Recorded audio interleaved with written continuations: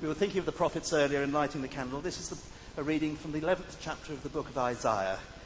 It's on page 697 in the church Bibles if you want to follow it, but it's, as you can see, is on the screen as well. Jesus is the branch, the shoot from the stump of Jesse. A shoot will come up from the stump of Jesse. From his roots, a branch will bear fruit.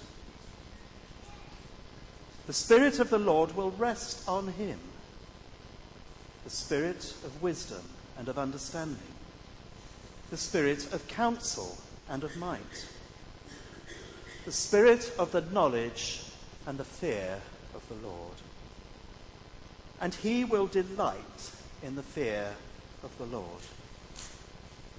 He will not judge by what he sees with his eyes, or decide by what he hears with his ears. But with righteousness he will judge the needy. With justice he will give decisions for the poor of the earth. He will strike the earth with the rod of his mouth, and with the breath of his lips he will slay the wicked. Righteousness will be his belt, and faithfulness the sash round his waist. The wolf will live with the lamb. The leopard will lie down with the goat. The calf and the lion and the yearling together, and a little child will lead them. The cow will feed with the bear.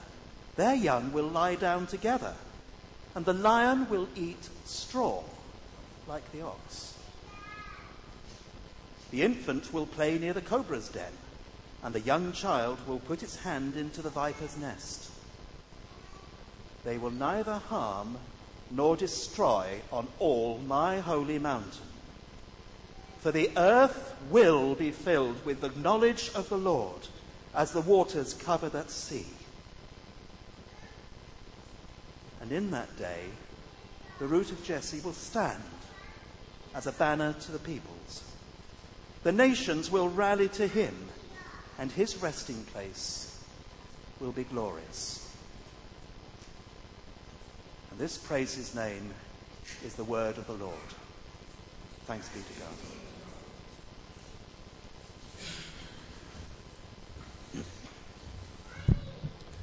Well, good morning, everybody. Morning, Tim. Lovely to see you all here. Well, you know I go in search of jokes. Haven't even told it yet. There's a groan goes around the room. Well, to mark the fact that a new series of Sherlock is starting on New Year's Day, put that in your diary, I thought I'd begin with a joke about Holmes and Watson. Okay, so Sherlock Holmes and Dr. Watson went into the wilds on a camping trip, and after a good meal, they lay down for the night and they went off to sleep. Some hours later, Holmes awoke and nudged his faithful companion. And Holmes said, "Watson, look up and tell me what you see." Watson replied, "Well, I see a fantastic panorama of countless stars." Holmes, "Well, what does that tell you then?" And Watson pondered for a moment. "Well, astronomically, it tells me there are millions of galaxies and potentially billions of planets. Horologically, I deduce that the time is approximately 3:15. Theologically, I can see that God is all-powerful and that we are small and insignificant. Meteorologically, I suspect that we're going to have a beautiful day." "Why?" said Watson. "What does it tell you, Holmes?" Holmes was quiet for a moment and then he said, "Well, I see that someone's stolen our tent."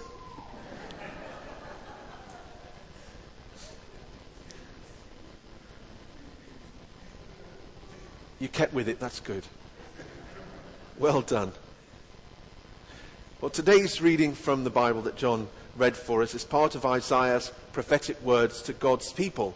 And the setting for the picture that he paints is similar to that setting of that joke. It's in the wilderness, it's out in the wilds, in a barren wasteland that is crying out, though, for something to change. Now, it might help you to have a Bible in front of you today. Don't worry if it doesn't help you, but it might do. You can find a Bible in a shelf in front of you or behind you if you're on the front row. and it's page 697. And hopefully going to unpack something of the meaning and the significance of this passage together. 697. And as we do explore this, I encourage you and me to hold open before God the parts of our lives and the parts of our world that are like a wasteland crying out for change, or a barren place desperate for new life. I encourage you to hold those in your mind, hold those in your heart, hold them open before God as we explore this together. So let's pray. Heavenly Father, we pray that the promise of your hope will grow in these barren places, these wastelands that we hold open before you now, that are a part of our lives and this world. May your hope grow. May it sprout and flourish and bring in your purposes. We ask this in your name, Lord Jesus. Amen. Now, as a teenager, I was a member of the Scouts back in the 1980s. I know it's hard to imagine that, but anyway, I was. And when the dark nights came in the autumn time, the Scout leader would say, right, boys, we're going to go and play a game. And we went and played this game in the local country park, which is a huge country park, and it bordered the Staffordshire moorlands. So it was really quite bleak at night, and it was quite secluded. And we go and play this game called Foxes and Hounds. I don't know if you've ever played that game, but it was great fun. So half the pack would be the foxes, and they would be given a head start, and they would go and disperse in the country park. And then 10 and 15 minutes later, it felt like a minute later, the hounds would hotly pursue us, and they would try and catch up with us. Now, you imagine, with all the health and safety and the risk assessing, it would never happen these days, or certainly not in the same way.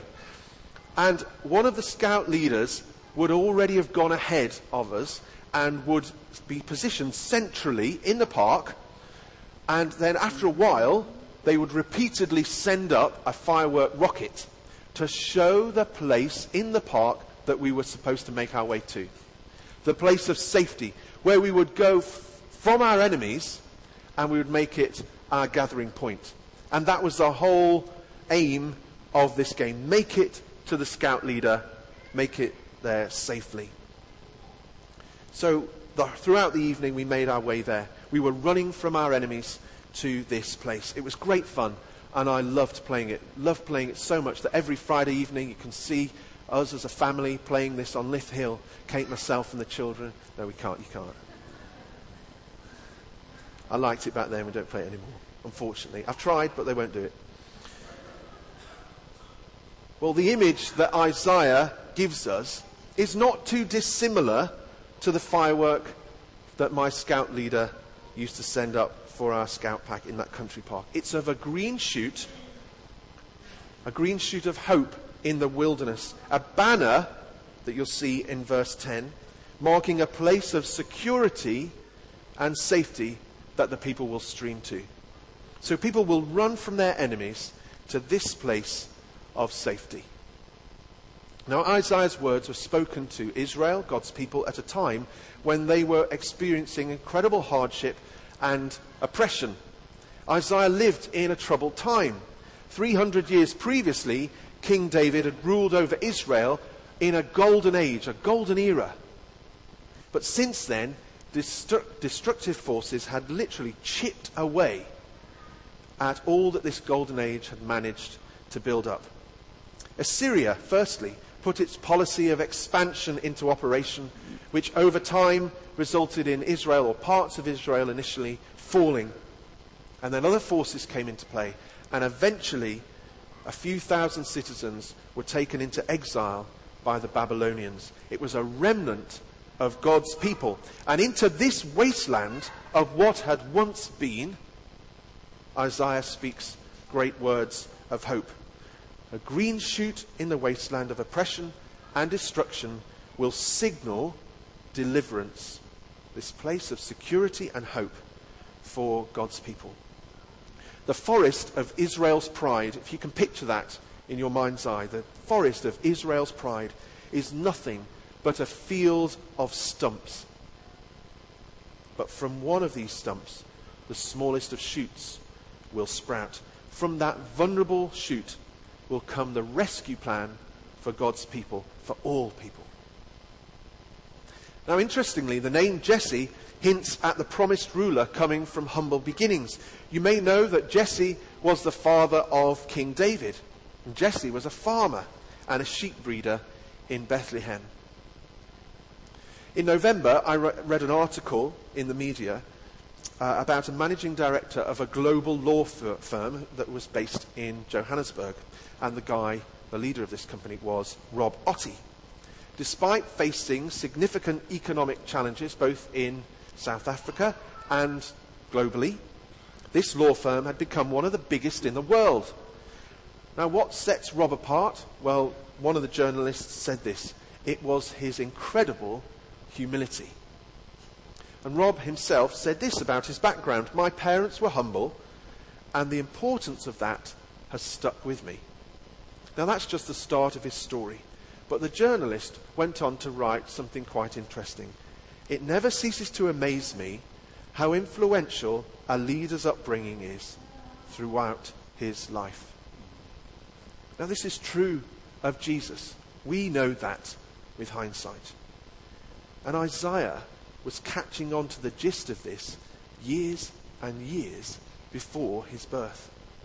The Messiah, Isaiah tells his people, will not come from the pomp and glory of the royal house. Instead, he will create a new kind of royal house from an ordinary peasant family.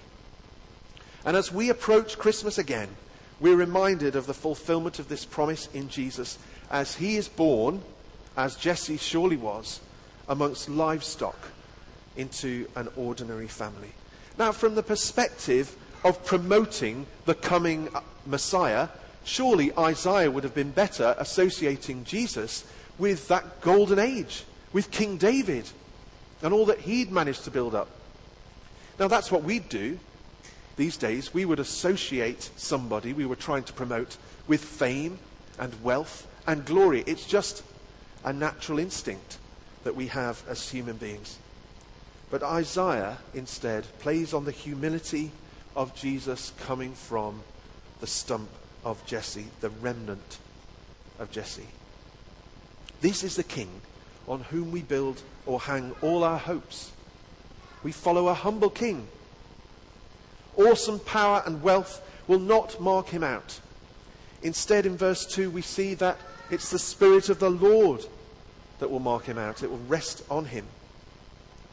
Everything about his leadership will demonstrate the supernatural power of God, but shown in total humility. How often do we watch and wait and cry out for a crushingly powerful, dominating Messiah seen in human eyes?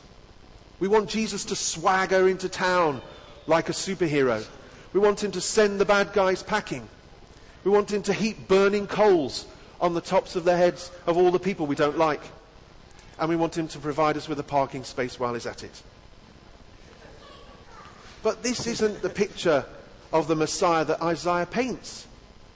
He's a humble servant, turning our expectations literally on their head, upside down, bringing in a new way of ruling, watching out for those who need his help most. You'll see that in verse 3. It's the needy and the poor who Jesus will come out looking out for. He'll sprout like a green shoot in the most unlikely of places.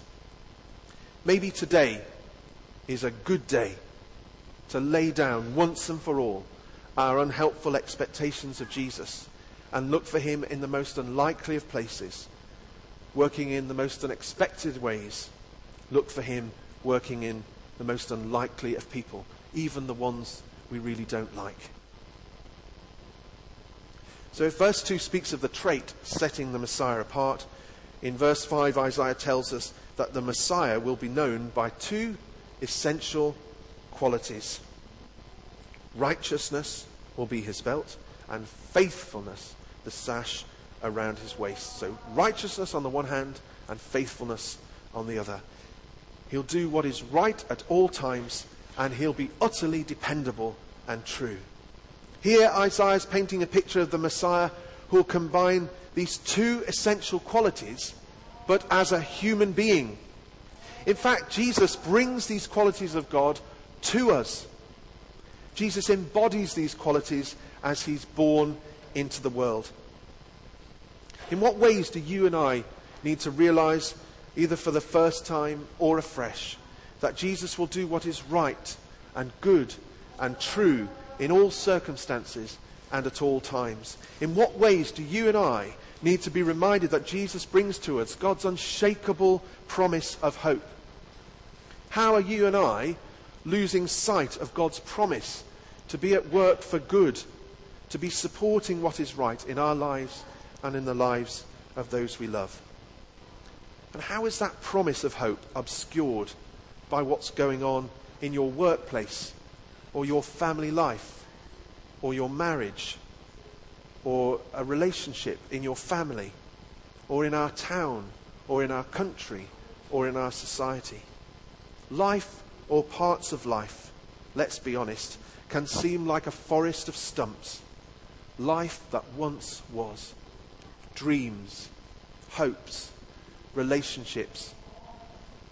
Where once there was so much growth and life, where trees stood tall, now there's a wasteland as far as the eye can see.